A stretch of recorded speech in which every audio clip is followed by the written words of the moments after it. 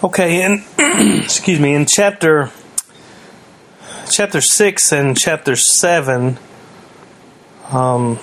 Job vented.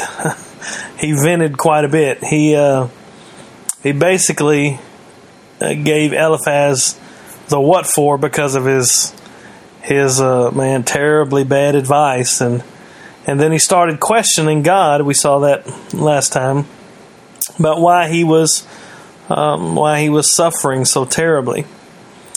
We got to remember, Job knows that God is in control of all things, and what has happened to Job, it's not outside of God's control, and he's right, when he asserts this. But as we've seen over and over again, and it's something that we're going to continue to see throughout this book, is that Job, like his friends, doesn't understand why God has allowed all this to take place. Of course, we know it's for God's redemptive purposes. You're probably going to get tired of me saying that from lesson to lesson as we go through each chapter in the book of Job. And so we know why it's happening. But, even if you walked up and told Job that all this was working for his good, it probably wouldn't make him feel much better about his situation. It's just a fact. So here in chapter 8, now it's going to be Bildad's turn. He sat silently as Eliphaz made his case, and Job, of course, retorted to what Eliphaz says. And Job said that we saw that Job even questioned God and starting to lose hope. And I can only imagine that Bildad has just sat there with his mouth wide open, completely shocked that Job would be arguing with all the understood wisdom of the world. Now, you got to kind of remember where we've come from so far in these chapters. The friend's viewpoint is that if you do good things in this life, God will give you good things in this life. And if you do bad things in this life, God will visit you with suffering. And, Job is suffering more than any man they have ever seen before. So the wisdom of the day would dictate that Job must have done something awful. And so what their counsel is, hey, Job, you need to figure out what this is, and you need to repent. And of course, Job holds on to his integrity. He's not sinless. Of course, we said that before, but he is devoted to God, and he believes with all his heart that his sacrifices, the sacrifices that he made for himself and his family, are that they cover his sin. These are the sacrifices that God commanded. So Job finds himself probably in the same position we as Christians would find ourselves when we go through suffering. We have a tendency to, the wisdom of the world says, hey, you must have done something that God is angry with you for. But the reality is that if you are in Christ, and I'm talking about truly regenerate, if you are in Christ, born again, then Christ has paid for your sin, and there is no wrath for you. That wrath was poured out on Jesus. Therefore, we have to come at suffering, which we still live in this sinful world. We still live in the flesh, and so we come to suffering with the firmly held conviction, the scriptural conviction, that Christ has paid for our sin. Therefore, there is nothing on our account, but what Christ has laid there by his perfect obedience, his death on the cross, and his resurrection from the dead. So you can kind of see where we, as believers, are in the same boat that Job is in. Now, that's not to say that we're not going to suffer. It's not to say that we're not going to question and doubt and go through the things that Job is going through. I think that's the point of the book, is that we are going to go through these things, and it's instructive for us before we do. But Job holds fast to his integrity, not because he's perfect, but because he has faith in God. And he has faith that God's word to him, that, involving sacrifices and devotion to him, meted out God's forgiveness. And so he is rejecting his friend's counsel. So Bildad is probably, I could see him freaking out a little bit that Job would be rejecting the very wisdom of the world to understand why his suffering is going on. I mean, who does Job think he is to say that everything we know from tradition and experience is wrong? So Bildad is going to start off very subtly and with great compassion. When he says, basically he's going to say, Job, are you an idiot? Verses 1 and 2, he says, Then Bildad the Shuhite answered and said, How long will you say these things, and the words of your mouth be a great wind? Bildad doesn't even flinch when he chastises Job for speaking falsely. And he basically tells Job that everything he's been saying, all this agonizing, all this claiming that he's innocent, all this comporting to be not guilty of what he's being accused of, all this is nothing but hot air. I mean, I'm thinking of Job as like, wow, thanks for the comfort, Bildad. Thanks for the encouragement. In Bildad's mind, Job is speaking. He's speaking ill against God. That's what he thinks Job is doing. Job is calling God unjust. He's calling him unfair. He's basically calling God a moral monster. And now Job is just reacting to suffering the way any of us would, the way any man in his position would. And of course he's going to question why. Of course he wants to know what he has done to deserve all this pain. But Bildad comes at him with both guns blazing. It seems like Bildad is just fixing to open up on him. Verse 3 says, Does God pervert justice, or does the Almighty pervert the right? If your children have sinned against him, he has delivered them into the hand of their transgression. Now, okay, this is going to be our first lesson in how not to comfort someone who has lost his children. Grief Counseling 101. You'd probably say that you shouldn't really tell the bereaved parent that their kids deserved what they got and God was right to kill them. I don't know about, just the fact that I can't imagine what's going through Job's mind, but I probably would have been on Bildad. He doesn't have the best bedside manner. Bildad wouldn't last 5 minutes as a chaplain in a hospital. He's sticking to the same thought patterns that Eliphaz started by saying that Job's children deserved what they got. God doesn't bring suffering to those who don't deserve it, is the thinking, so they must have deserved it. Now, if you remember in the last few lessons, you can probably pick out the fact that their entire philosophy is rooted in control. If people suffer, even though they did not directly bring it on themselves, then all of life is out of our control, and that's something that they can't let happen. For example, when you see somebody going through great suffering, if you're honest with yourself, the first thing you think of, maybe if it's just way down deep, is that I am so glad that isn't me.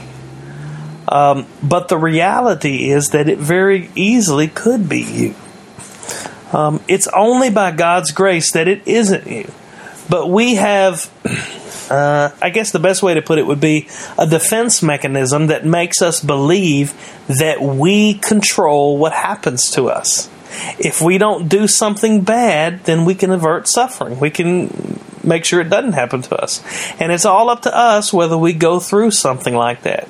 The problem with that is that it just isn't true. Suffering comes upon all people eventually. Now, granted, we have already seen and already discussed the fact that Job's children, they weren't angels. In fact, they weren't even close to being as righteous as Job was. But Bildad's religious advice that he offers, it makes no room for the fact that Job sacrificed on behalf of his children. You remember that? From the first chapter, it says that Job offered sacrifices for his children every single day, saying that perhaps they had sinned against God. Bildad's theology doesn't make any room for God's grace to sinners. And even though Bildad himself is receiving grace at this moment, because Bildad's not going through suffering, Bildad's a sinner, just like Job's children was. They're just like Job is. But at this moment, he isn't suffering. So you see that it's about our need to control. It's our need to make sure that everything is under our own power. If you will just do X, Y, and Z, then suffering won't come upon you. And if you do these things, then suffering comes upon you, then guess what? You brought it on yourself.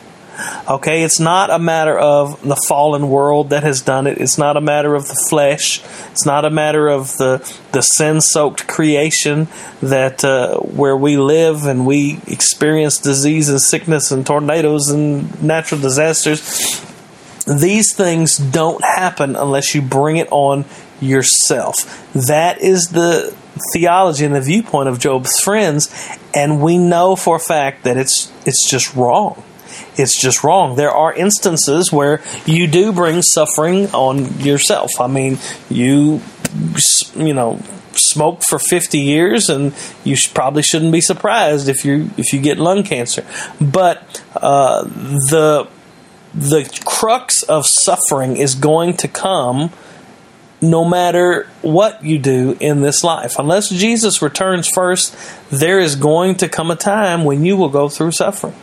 There is going to come a time when you are going to get sick and you're going to pass away, and loved ones are going to pass away. And so in this instance, Bildad is saying to Job, hey Job, you really ought to not be surprised, because the reality is that you and your children have really brought all this on yourself. And it's really prideful for Bildad to say such a thing, because right now Bildad's not suffering. He's standing over Job, looking at him, and he's presumably in good health, and got everything going on. So in this instance, it's easy for Bildad to look down his nose at Job and say, well, you guys must have brought this on yourself, when he himself is not suffering at all. And so Bildad's going to continue in verses 5. Let's read verses 5 through 7. This is his counsel to Job. Verse 5 says, if you will seek God and plead with the Almighty for mercy, if you are pure and upright, surely then he will rouse himself for you and restore your rightful habitation. And though your beginning was small, your latter days will be very great. Now, of course, and you see, we have the same old lines that Eliphaz told Job, the same counsel. What Job really needs to do is to stop asking questions and stop lying about his innocence and just come clean. He needs to repent to God and plead for mercy. Bildad surmises that if Job was really innocent and pure before God, then God would immediately get up and restore everything that Job had lost. God would stop all the suffering that Job is going through if Job were right about his life. And it sounds like good advice, but God himself has already disagreed with Bildad. God does see Job as pure and upright. We saw that before. And yet here Job is still in the midst of suffering. Once again, the advice that we're hearing is nothing short of a graceless, works-based religion that has all its punishments and all its rewards in this life. God doesn't let the pure suffer, and he doesn't let the wicked go unpunished in this life. This is the counsel. Bildad's advice and the rest of this chapter here is Bildad making his case and bringing forth evidence of Job's misunderstanding. And it's all based in this life. I mean, can you imagine Can you imagine standing at a suffering person's bedside and saying, listen, if you would just turn to God right now, He would make all this disappear. I mean, that is something that's inconceivable. Can you imagine somebody going through, I don't know, pick your tragedy, going through cancer, going through lost loved ones, dealing with the pain, whatever that suffering is. Can you imagine standing at their bedside and saying, if you would just turn to God in this moment, God will make all this disappear and it'll be fine. Life just doesn't work that way. We know more often than not, God doesn't work that way. He does heal. He does cure pain and suffering. He does do all those things, and I'm not diminishing His power to do those things at all. But there's a reason that they're called miracles, and it's because they don't happen normally. A miracle is not something that happens all the time. It's something that is abnormal. So when God does miraculously heal someone, we can say, wow, that's a miracle. I mean, because the normal function of this world is that, we get sick, we have tragedy, and we have to go through those things. And so you kind of got to get a hold of what Bildad's saying. Bildad is basically telling him that he's so sure about his worldview and about the way that God operates and the way that the world operates, that he's telling Job that if he would just turn to God, God would stop this immediately. In this life, you would receive all that you have back. You will be delivered from all this suffering. And anybody who's lost a child knows that there's no magic words. There's nothing, even if God from heaven Himself came and whispered in your ear and told you why your child had to pass away or why this had happened and what good purpose God has in it, that would not make the pain of the loss go away. So what he's telling Job is really, really beyond the bounds of reality, really. And so the rest of this chapter is going to be Bildad bringing evidence of what he's saying is true. The first line of evidence that Bildad offers is, it's exactly the same line of evidence that Eliphaz offered earlier. His human tradition, the way things have always been. This is just the way the world works. In fact, he's going to say basically this has to be the way that the world works. Because if it's not this way, then humans don't have any control over what happens to them, and we can't have that. That's too scary of a universe to know that there is a God in heaven who controls all things and we don't control anything. That's too scary of a thought. Verse 8 says, "For inquire, please, of bygone ages." He's telling him, you think about what's gone before, all the people that have lived before us. He says, consider what the fathers have searched out. For we are but of yesterday and know nothing. For our days on earth are a shadow. Will they not teach you and tell you and utter words out of their understanding? He's saying, come on, Job, look at the wisdom of all the men who have gone before us. They all say the same thing. They all know that people get what they deserve. They bring it on themselves. We are in control of our fortune. If you are going through all this suffering, then it must be because you deserve it. This would be Bildad's counsel to Job. You need to look for something in your life that has caused all this. His statement here is that Job is basically just too young to know. He says, we are but of yesterday and know nothing. There is so much learning in the men of old. They all just know how the world works. They all know what the right thing to do is. If you would just jump on the world's philosophical bandwagon, you would understand, and then everything in your life would get back to normal. You can get through all this. Sometimes we even find this kind of advice in what people loosely call Christian counseling. Now, let me be clear that there is such a thing, a proper gospel-centered Christian counseling. There is such a thing as that. And there is definitely psychological things that we Christians can learn about human behavior from psychology and psychiatry and those things. But if we are basing our counseling methods on the philosophies of the world, they're always going to fail. But Bildad's basing his advice to Job on the wisdom of all the men that have come before him. Sometimes when people come to their pastor or counselor for therapy regarding, whatever, some issue in their life, especially if it's suffering, instead of a gospel-centered view of God and man, they're usually handed a philosophical system or a set of principles to work through. The best illustration probably came from a Christian apologist who used to work as a hospital chaplain. Not at the hospital where I work. This is another part of the country. But when he started his work dealing with pain, suffering, loss, and grief, he did what most people do. He got a bunch of books on the subject and started reading the combined wisdom of all the people who had come before him. And that's not necessarily a bad thing. We should stand on the shoulders of the great men who have came before us and learn from their wisdom. But in this case, what he found was that there were precious few books on counseling those who are in suffering and experiencing grief from a gospel-centered perspective. He said that most of them ended up, they were just trying to get God out of the way and convince the people that God didn't have anything to do with the actual reason for their suffering. But hey, you know what? It's okay because God's here now and He's ready to make it all better.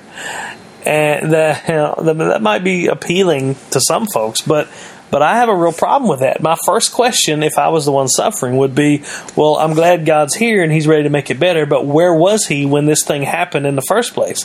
And why is He just showing up now to comfort me when He's all-powerful and could have stopped the whole thing before it started? And so that chaplain, he later wrote a book called Grieving Your Path Back to Peace. And he used a deep understanding of biblical theology to show believers how to work through grief, but to work through it in a gospel-centered manner. God is with us when we suffer, but God also uses our suffering for our good. He has a purpose in our suffering. So this idea of God having a purpose in Job's suffering, it's just an idea that Bildad can't understand. If suffering can come on Job for no reason, then that means and I say no reason from our point of view, not from God's point of view. If Job can just wake up one day and suffering has come upon him, then suffering can come upon any of us at any time, and that's just too scary of a world to live in. I would rather believe that, we are the ones who brings that suffering on ourselves, and we need God to get it out of us. That's pretty much what Bildad's advice to Job is. So we see that Bildad has some real problems proving his case already. The tradition and philosophy of men it's not a good basis to judge our position before God or the purpose for our suffering. So next he's going to offer an analogy to help prove that he's right about what he's saying. He's going to compare people to plants of the fields. First he's going to compare he compares people to an impoverished plant that's withering away. Verses 11 through 13, let's read them. He says, can papyrus grow where there is no marsh? Can reeds flourish where there is no water? While yet in flower and not cut down, they wither before any other plant. Such are the paths of all who forget God. You see that? He said, just like flowers that wither with no water and all those things. He said, such are the paths of those who forget God. The hope of the godless shall perish. Bildad's comparison here is meant to show that those who forget God are those who are withering under His punishment, just like a plant without water. Just like plants can't flourish and grow without water, people who have forgotten God, meaning they've strayed from His ways and refused to keep His statutes, they wither away in judgment.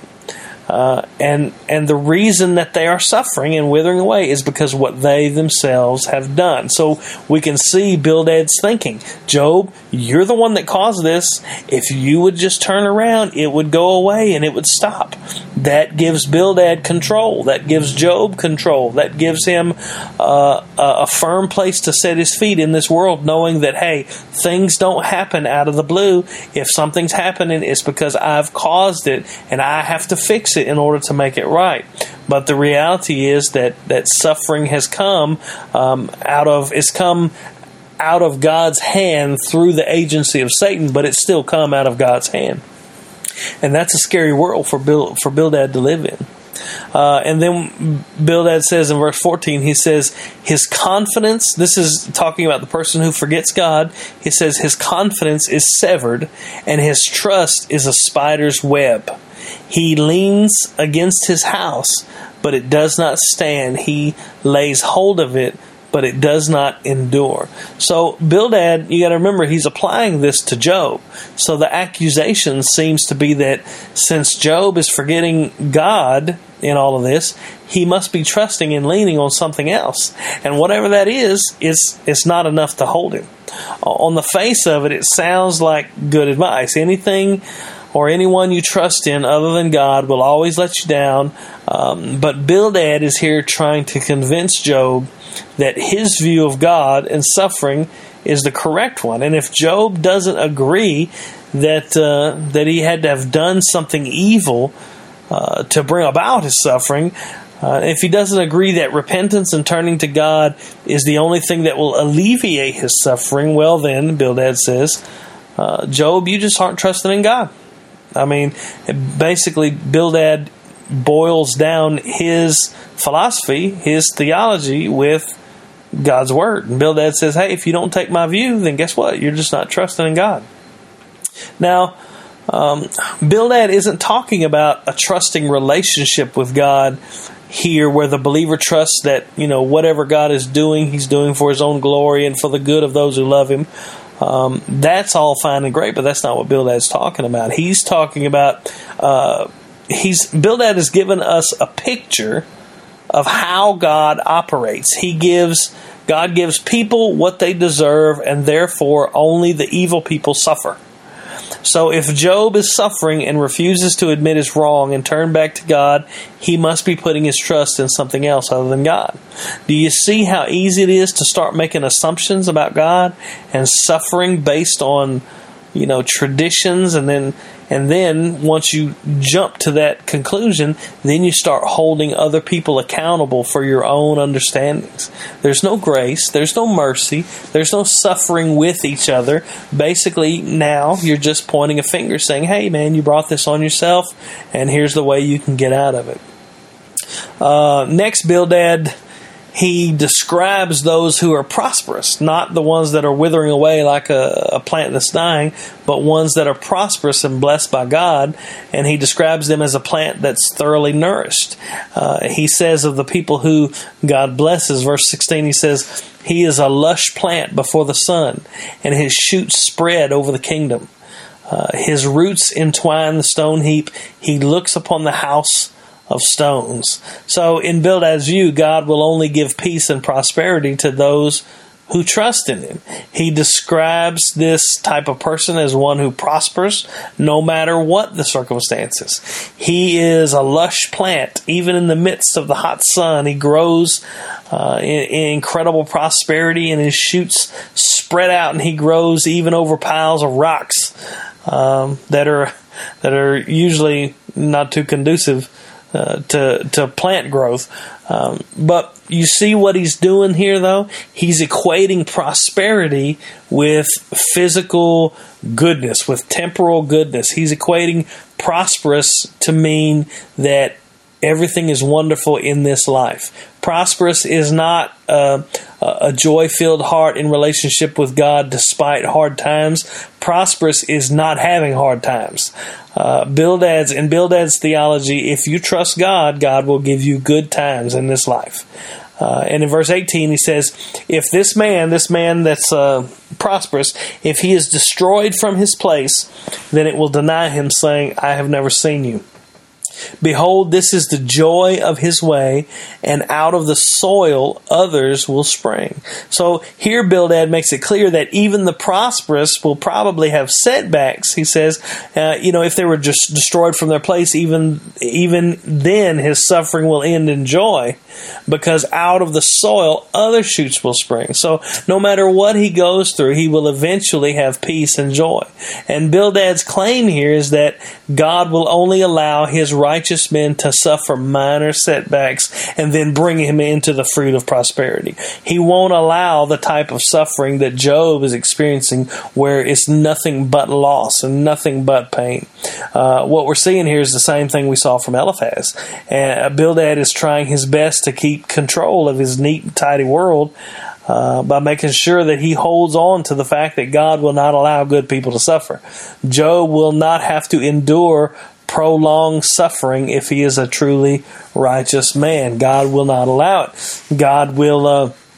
He may go through things, may go through hard times, may go through setbacks, but God will produce the joy of his way, and out of that setback, other things will spring forth. Other things. So there's no such thing as God allowing prolonged suffering to one of his people. The severity of Job's suffering points to the fact that God has poured out his wrath on him because of some evil in Job's life. That's what Bildad's mindset is saying. So Bildad's going to state his conclusion as this chapter ends, as we come to the close of it. It's a kind of a short chapter. He says, "Lo, God will not reject a man of integrity, nor will he support the evildoers." That's pretty much his conclusion. He will fill your mouth with laughter and your lips with shouting. Those who hate you will be clothed with shame, and the tent of the wicked will be no longer. This is the same old refrain we've heard over and again. If you're right with God, you won't suffer. But if you're an evildoer, you'll receive nothing but calamity from God. If Bildad's conclusion is correct, then no devoted, faithful follower of God will ever experience suffering to this extent, and no one who does evil will ever experience good things in this life. The main thing that bugs me about Bildad's advice is that if he is right, then there's no such thing as grace. You think about that for a moment. For Bildad, all religion and dealings with God are they're strictly based on merit. I mean, there's no such thing as grace. If his advice is correct, then there's no salvation for anyone, because we've all done evil. There's no one that does good, not even one. If Bildad's position is correct, there is no undeserved suffering in the universe. Now think about that a moment. There is no undeserved suffering. What would that entail? If there was no such thing as undeserved suffering, then the entire foundation of the Christian faith is cut out from under. The legs are cut out from under it, because the whole thing rests on undeserved suffering. Christ went to the cross and suffered, even though he did not deserve suffering. There can be, if Bildad's correct, there can be no substitutionary suffering. Nobody can take your place if Bildad's correct. There can be no grace, because man must be righteous to receive God's blessing. There can be no mercy, because God must give man according to his works.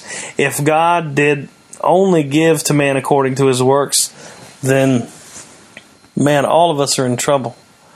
If a righteous man can't suffer, then Jesus couldn't suffer under this economy that Bildad's proposing. And if Jesus couldn't suffer because he was a righteous man, then there's no salvation for anyone. So it's easy for us to, our flesh, our human nature, it wants to make sense out of all the things that are going on. When tragedy hits, when suffering hits, we want to make sense out of it. We want to be able to explain it. We want to be able to reason through it. We want to be able to show why this has happened. We want to be able to say, this is the cause of why this has happened. But the reality is that we are not in a position, we're not in a position to do that. It makes us feel helpless. It makes us feel vulnerable. It makes us feel out of control. And I think that's the point. We are vulnerable. We are not in control. God does what He wills in heaven and earth, and everything that He decrees, it comes to pass. And so God is in complete control. And when suffering comes upon us, tragedy comes upon us, if we're followers of Christ, the Bible says that all things are working together for our good. So it takes, instead of reasoning it through, instead of rationalizing, instead of finding the cause, instead of keeping our own control, basically we have to just reach out the empty hand of faith and just trust that God knows what He's doing and that He's working all things. We can't say that God only gives suffering to those who deserve suffering. If that were the case, then God's Son would not have suffered, and there would be no salvation for anyone. So here we see Bildad he's just as mixed up as Eliphaz, and Job is going to answer him quite conclusively in the next chapter.